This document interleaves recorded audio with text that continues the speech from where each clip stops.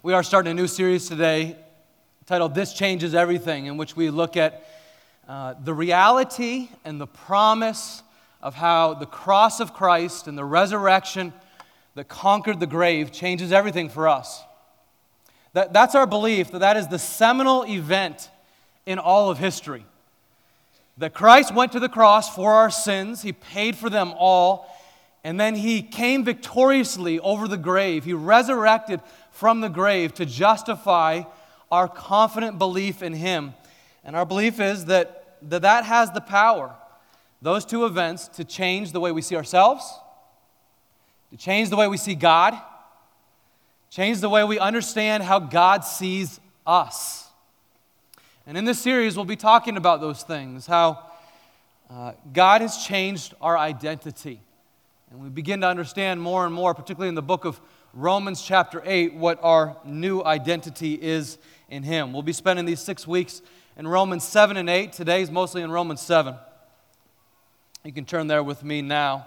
But I'm going to begin this morning, with a little illustration, a little story. In our old home, the place that we lived before moving here to Kearney, we had a little home in a neighborhood where the houses were packed together like sardines. Nothing like Kearney in that way. And we had these big, beautiful trees around the perimeter of our little downtown property.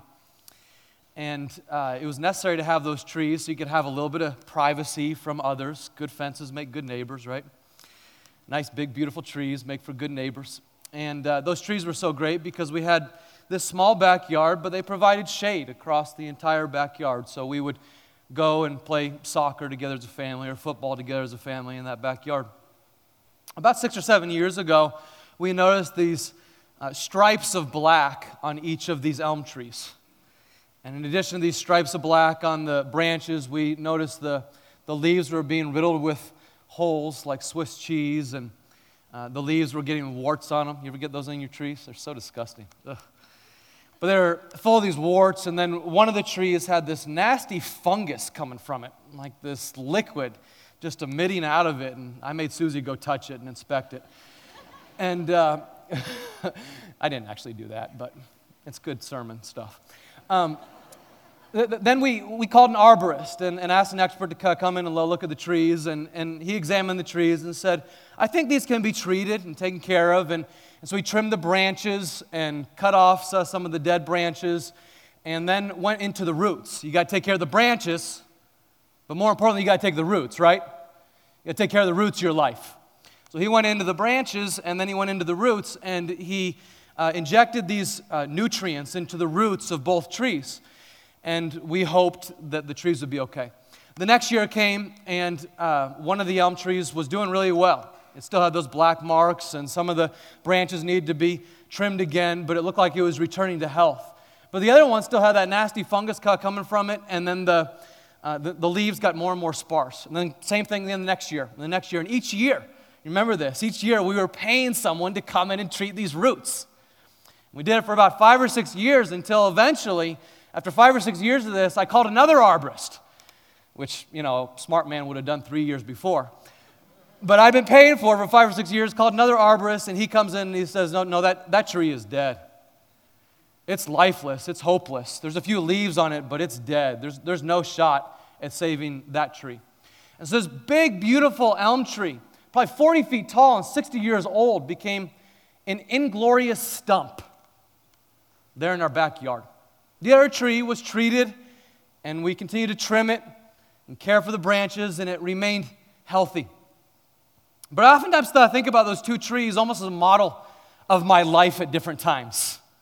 That sometimes I'm kind of like that healthy tree, that I need some nutrients, I need some treatment, I need the branches trimmed, and also I need the root to be cared for. And if all of that happens, I can get healthy again. I can produce that which God intends for me to produce. But at other times, I kind of feel like that dead elm tree, that no matter how much is put into me, there are just certain times, though, that I feel like I'm not doing all that God has intended for me. And I'm not fulfilling the purpose that God has for me, like that elm tree wasn't fulfilling the purpose that God had for it. Can you relate to this? Which of those trees would you relate to today? Some of us might feel like we're that dead tree that try as we might, no matter how much we are treated, we can't seem to produce what we wish to produce. And others of us know that we're bruised and we're scarred. But underneath it all, we've gotten healthy and we're starting to produce the fruit that God would want from us. Seems like the Apostle Paul is wrestling through that kind of question as we open to Romans chapter 7. As you open there, you got to remember, this is every bit God's man. The Apostle Paul is the church planter of the Mediterranean world. He's perhaps the greatest leader of the early church history. And he is conveying some of his struggle, even in spite of the fact that he belongs to Christ. And what I'd like to encourage you to do over these next 6 weeks is read Romans 7 and 8 every single week. Read them back to back as you experience Paul's struggle, which mirrors our struggle, and then the victory that is ours in Jesus Christ. And pull out your highlighter or your pen or however you like to mark up in your Bible or your phone or however you do it is just fine. I personally love to have an actual physical Bible that's like a companion for me, that I could see the notes, see the points of growth as I read through something years ago and read through it again today. But we're going to read this morning a longer passage of Scripture from Romans 7, starting at verse 14, as Paul articulates the struggle that many of us feel as well. Romans 7:14. For we know that the law is spiritual, but I am of the flesh, sold under sin. For I do not understand my own actions. For I do not do what I want, but I do the very thing that I hate. Now if I do what I do not want, I agree with the law that it is good.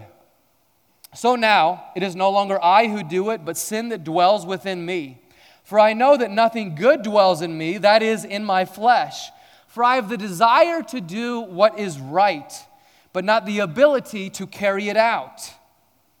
For I do not do the good I want, but the evil I do not want is what I keep on doing. Now if I do what I do not want, it is no longer I who do it, but sin that dwells within me. You keeping up with all this? Okay, you following Paul here? So I find it to be a law that when I want to do right, evil lies close at hand. For I delight in the law of God in my inner being.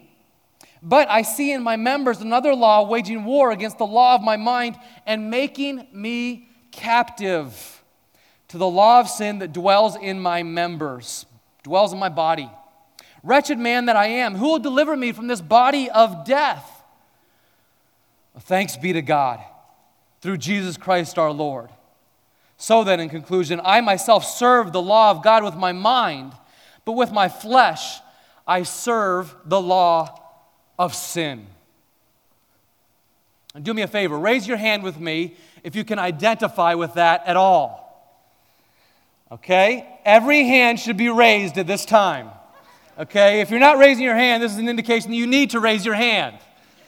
This is a universal part of our human existence, that we delight to do what is right, and yet there are times that we just can't seem to pull it off, and we lack a consistency that we need to produce that which we know we should. At times we delight in God's word, Paul's saying. It's like honey to the tongue. It's like bread to the soul, and we want to do it, and we do it. But then there are other times, even though we know it's honey to the tongue and bread to the soul, we fail to follow through on our best intentions. And it's like, okay, I know I need to go this way, but I want to go this way, and so it's almost like a hand over fist that I have to force myself to go in the direction that I should be going. Lord Jesus, would you please help me, even though I know I shouldn't go down this path again. I've done it over and over again. Please help me to go in the direction that I should go. And that's the ongoing struggle of the Christian who's been saved by God to the uttermost, who's been baptized by the Holy Spirit. The Holy Spirit now dwells within us. We have been forgiven, but even so, we have this body of flesh and these old experiences and the war with the world. And there are times that we still feel like we are fighting against the flesh and the world and the enemy himself. Now, Paul says that when we embrace Christ, we get this new start spiritually. But here he is saying, this is one of the most religious men on the planet, and he's saying, I do not do what I want to do, and I do the very thing that I hate.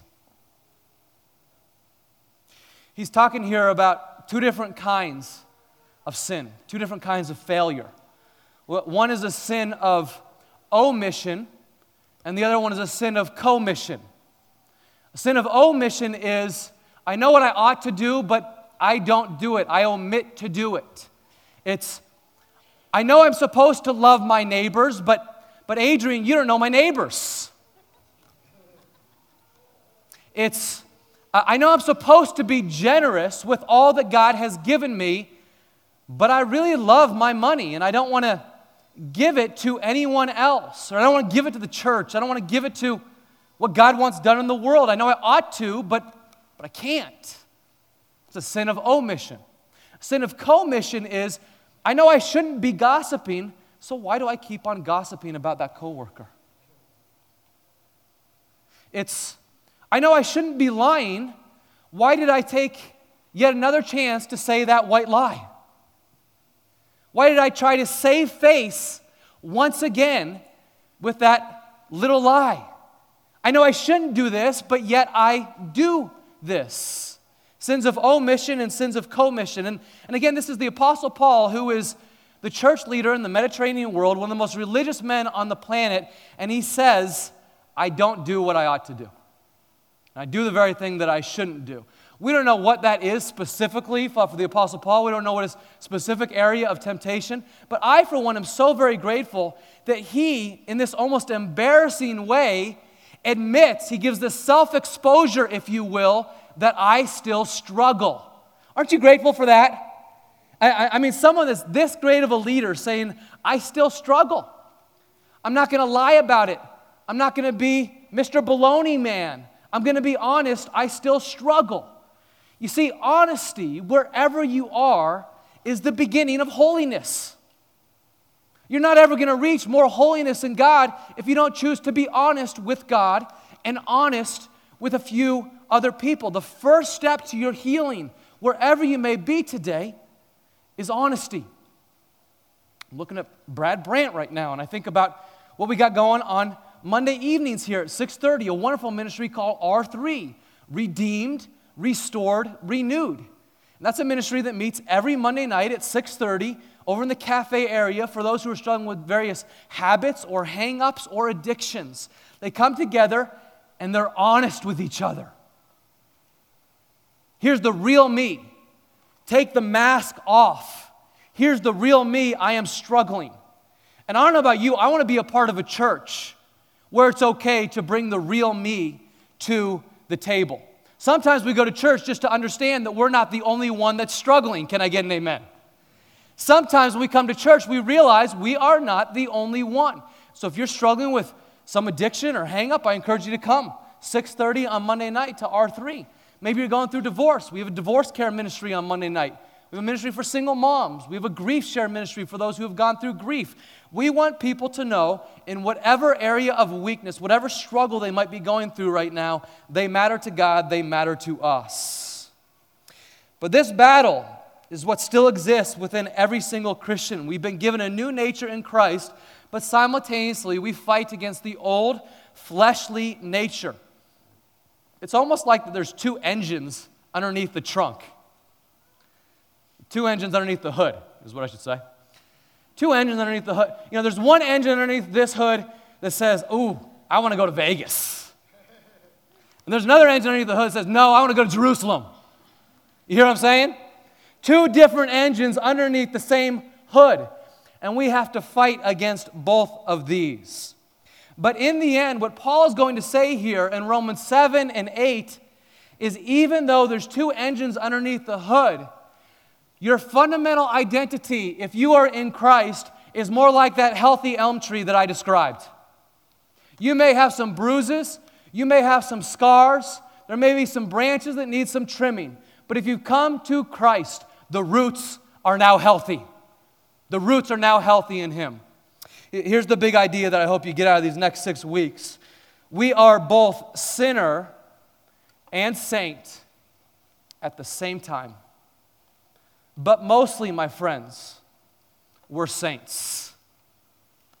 You're a sinner still. You're still going to struggle with sin. You're still going to have a nature that points you towards sin. You're a saint because you're forgiven by God. But mostly what you are is a saint. Let me do a little bit of theology with you this morning. Christians across the centuries have debated on what exactly happens in us when we embrace the resurrected Christ.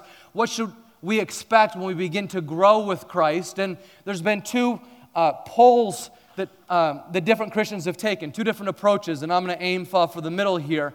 But some have focused on the fact that we are sinners that are saved by grace, but we are still utterly depraved. And from this theological camp, you'll frequently hear them quote Jeremiah 17:9, which says, "The heart is deceitful above all things and desperately sick." It's desperately wicked. Who can understand it? Who can tame it? Who has a chance to fight against the heart of men and women that is deceitful and wicked? And those who follow this train of thought are oftentimes led by a man named Martin Luther. And Martin Luther was a great Protestant reformer.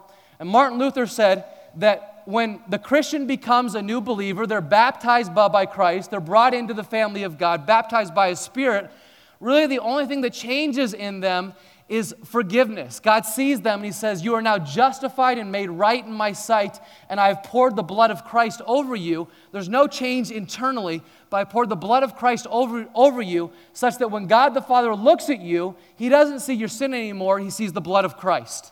That's what Martin Luther would say. He went so far as to use this word picture to visualize it for us, that the newly baptized Christian is a snow-covered dung heap. You're welcome. Just what you wanted when you came to church this morning, right? To hear that.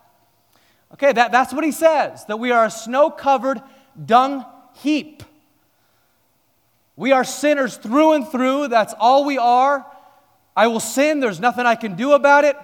Let's go eat worms. Okay, the opposite direction says, no. Something much more than that has happened. It's more than a blanket of snow over a dung heap.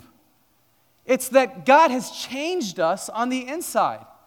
And on the other side of the pendulum, though there have been many who have pointed to a verse like 2 Corinthians 5:17, which says, "If anyone is in Christ Jesus, he or she is a new creation. The old has gone, the new has come. Old things have passed, new things are now here. You're a new creation, born anew." And those who have followed this way of thinking, oftentimes they'll look at that verse and then have followed the great awakening leader, John Wesley. And John Wesley and many of his followers said, no, it's not that you've just had a blanket of snow over dung. God has actually changed you so much that you should expect to be able to move toward perfection. And Wesley says this, "It is thus that we wait for entire sanctification, for complete sanctification, for a full salvation from all our sins, from pride, self-will, anger, and unbelief, on unto perfection." All the way to perfection. And that sounds a whole lot better than Martin Luther's explanation. I mean, I'd rather be characterized by that than as a dung heap. But I just got to ask, how's that going for you? I mean, how's this whole perfection working out for you? For me, not too well. I'd ask those who've been Christians 10, 20, 30, 40 years, are you close to perfection yet? I've been a Christian for 21 years, and I'm more aware of my sinfulness now than I've ever been. I know I'm nowhere near perfection. No, in all likelihood, we are going to continue to struggle with the old nature that remains in us. We are still sinners. But after we come to Christ, we receive the grace of God, which helps us every day and helps us to grow into this new reality that we are saints. So Paul says here in verse 24, he says, "Wretched man that I am, who will deliver me from this body of death?" And you can imagine as he says this, he's just despairing. But I think it's probably wise for all of us from time to time to recognize that this is where we should be. just like Paul. There's no way that I can deliver myself. There's no way that I can pull myself up by my moral bootstraps and do what I ought to do every day by trying harder. Someone needs to rescue us. So who will deliver me from this body of death? You see, he's calling on us to receive the grace of Christ each and every day. That it's not enough to say, I believed on Christ and I was forgiven by him back in 2015. I really don't need to ask for much forgiveness today. That won't do. It's not enough to say that I became a Christian back when I was 12 years old. I've already been saved. No, he saved you once a long time ago. He's saving you again today. He'll need to save you again tomorrow, so to speak. Each and every day we are needy for the gospel of Christ. Each and every day we need to lean into Jesus to receive his grace, because each and every day we still struggle with that old sin nature. It's really easy, when you hear a message like this on the nature of sin, to kind of elbow the spouse sitting next to you. Are you listening to this? I hope you're hearing this, honey. Don't do that. Don't do that. This is a message for every one of us. It's part of our narrative that each and every one of us struggles each day, and each and every one of us needs the grace of Jesus every day. It's not a narrative for prisoners and pimps and prostitutes and politicians. It's a narrative for every one of us, because part of our identity is to be needy for Christ every day. That's why I always want to be a preacher that says we need to have time with the Lord every day. You can't rely on Sunday morning alone.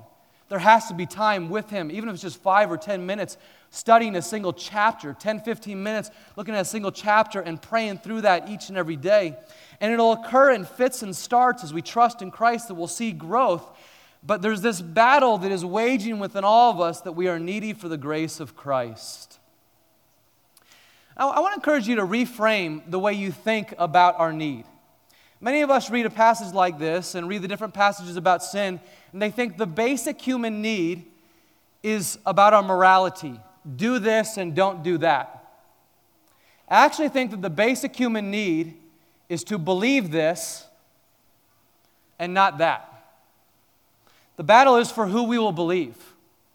Do we believe in ourselves, or do we believe in Christ? Do we abide in ourselves, or do we abide in Christ every day? That's really the battle. The sinner walks in unbelief, and the sinner chooses to abide in self. And that's the natural way for all of us, that we walk in unbelief, we choose to abide in self, and we go by that age-old saying made famous by Frank Sinatra, I will do it my way. You know? That's what we go by. I'm going to figure it out for myself, and I'm going to do it my way. It's the nature of unbelief. I'm going to abide in self, pull myself up by my moral bootstraps. But the saint says, no, I'm going to walk in belief in Jesus Christ as my Savior, acknowledging my need for him each and every day, and choosing to abide in him every day, because my best efforts will never be good enough. And so it's the saint who goes before God each day and says, Lord Jesus, would you please help me? I heard one pastor put it this way as he was counseling a man who was struggling with pornography. And the man kept on looking at things that he shouldn't look at. And the pastor said, do you bring Jesus into that centerfold? He said, are you crazy? Why would I ever do that? Well, because he's already there with you. He dwells within you. And so ask for his help right in the middle of that temptation. Or do you bring Jesus into that temptation to lie? Do you bring Jesus into that temptation to gossip? Because he offers us grace for this very moment, for today. This is the nature of our Lord, not just for yesterday, not just for eternity, for today. This is such a wonderful corrective for us, because we have a tendency to think of me and my sin over here, and Jesus over here looking down at me and my sin. Anyone else? I have this tendency to look at me and my sin right here, and Jesus notices, oh, Adrian, you fool. How could you ever do that? That's not it at all. What's going on is, here's me and my sin, and here's Jesus right with me. I was bought with the price of Christ. I've been baptized with the Holy Spirit. Christ is with me. And so He is available to help me in that temptation right at our point of need. He's available to us. So we have something far better than do this and don't do that. We have belief in the living God who is there for us right now. That's why Paul concludes this chapter of despair by saying, "Wretched man that I am, who will deliver me from this body of death?" And then what does he say? Oh, thanks be to God. Thanks be to God who gives us the victory through Jesus Christ our Lord. You know, to stick with the agricultural analogy, is what we want here is this daily abiding in Christ. Remember John 15, where Jesus says, "I am the vine and you are the branches." And a branch apart from the vine can do what? A branch apart from the vine can do nothing. And so we lean into the vine each and every day. We get our sap from the vine. We get our hope from the gospel. We get our power to overcome temptation from the gospel of Christ. We get our strength through the Holy Spirit. That's the nourishment that enables the branches, that's you and me, to follow Him each and every day. Now we feel this tension with Christ. We feel this tension with the Apostle Paul as he expresses his own battle of belief and unbelief. And then he says, "God will rescue me. I'm not complete, but neither am I condemned, because I'm in Christ Jesus, my Lord." You know, Paul is so interesting because he's known as this bold lion who's this great defender of the faith. He's a great theologian. But there are some 200 times in his letters that he uses the phrase "in Christ" or "with Christ." The very centerpiece of Paul's doctrine is this. It's a doctrine called union with Christ. The center of his writings is a relationship with God. This bold lion of a man, this great defender of the faith, the very centerpiece of his writings is you are invited to a relationship with God. You are invited to union with Christ. And because He is with you, you can have more and more power, increasing power over the battle with the flesh. Again, he notes this some 200 different times, that we are with Christ, that we are in Christ. And so I want to bring to note about 150 of them right now. Would you join me? Anyone? Okay. Just 3 or 4. We're both sinners and saints at the same time, but mostly we're saints. Listen to these. Colossians 1:27. God chose to make known how great among the Gentiles are the riches of the glory of this mystery, which is Christ now lives in you, and He is your hope of glory. Christ in you, your hope of glory. He dwells inside of you. Or how about Galatians 2:20? I have been crucified with Christ, and I no longer live, but Christ lives in me. The life I live in the body by faith in the Son of God who loved me and gave His life for me. Do you realize that's who you are? That Christ now dwells inside of you? Do you believe that? I mean, this is the very centerpiece of who we are. Christ dwells within us. The old self is crucified. The new self has been renewed. Jesus dwells within us and given us a heart of flesh. I've been crucified with Christ, the old sinner. No, that's not the centerpiece of who I am anymore. That's not the centerpiece of who you are anymore. Friends, this is so critical to remind ourselves of these truths because this does a cognitive therapy, if you will, on our minds. If you think of yourself only as a sinner, you will say, well, what do you expect? Of course I sinned. What do you expect? But if you think of yourself as one in whom Christ dwells, you'll have higher expectations. And you'll go to the Lord who dwells within you.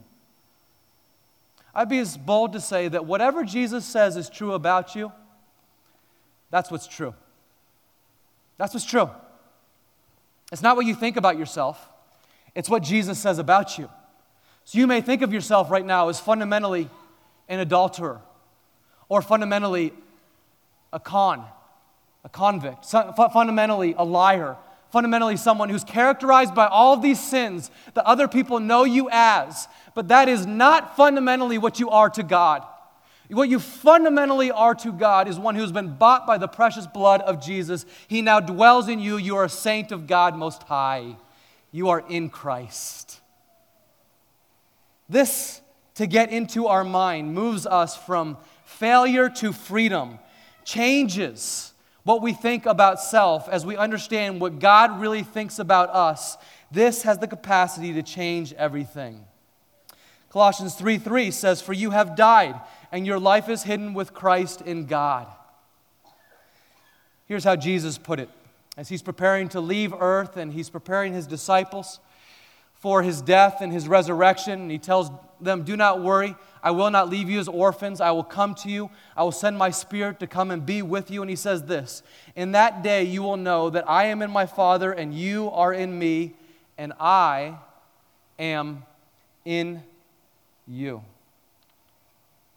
Christ Jesus himself says this about you. You are in me, and I am in you.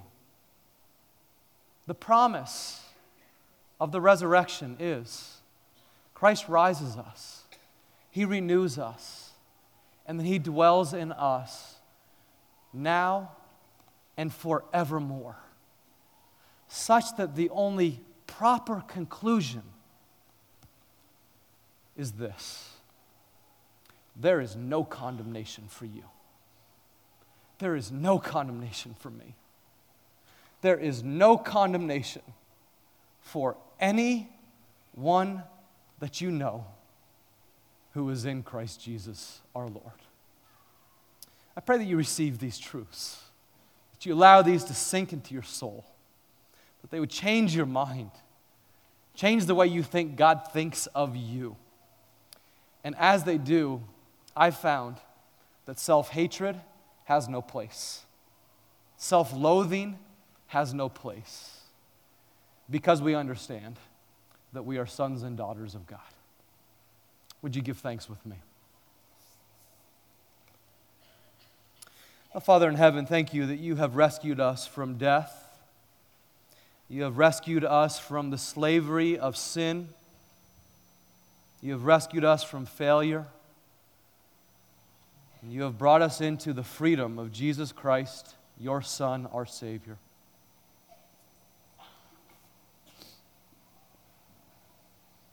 Lord, I confess to you that it's so easy in this world to identify myself with what other people think about me. It's so easy in this world to identify myself with my failures. I just admit to you, Lord Jesus, that I have a really, really hyperactive conscience. And I'm aware of the times that I've been judgmental, even this past week.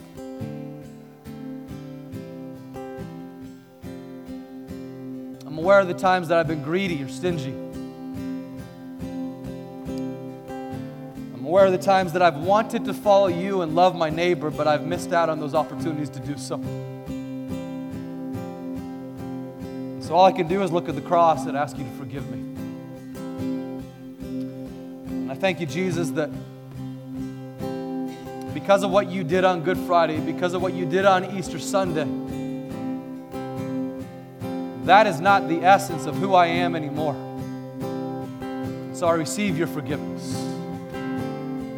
I pray for my friends in this room who are perhaps wrestling with some area of struggle of their own. Maybe they're wrestling in their families and they got some relational heartache right now. And they feel like a failure. The truth is, if you've confessed Christ Jesus as Savior, you belong to God. You've been bought with a price. The old you has been crucified. Christ now dwells in you. You're not an orphan any longer. His Spirit is in you. You're His saint. Saint of God Most High.